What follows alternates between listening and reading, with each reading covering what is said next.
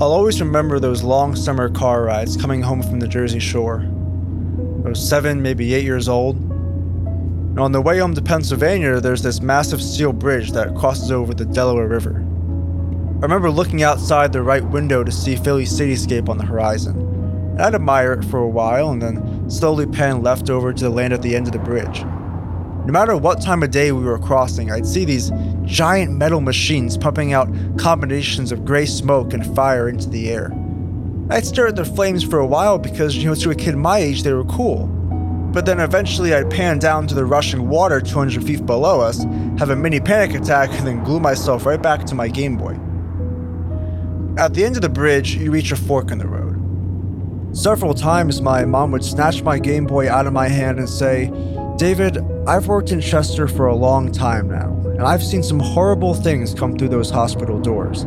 When you learn how to drive and you're driving back from the shore, you're going to reach this fork in the road. The road on the right leads to Chester, and the left brings you home. Please don't take the right to Chester."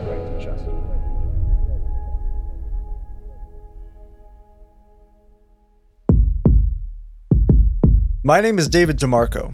Let me tell you a story. This is the story of the city of Chester, Pennsylvania. I spent my whole childhood growing up only 10 minutes from Chester, but I never stepped foot there. My whole conception of the city was framed by what my mom told me on that bridge. Chester was unknown and off limits for my own good.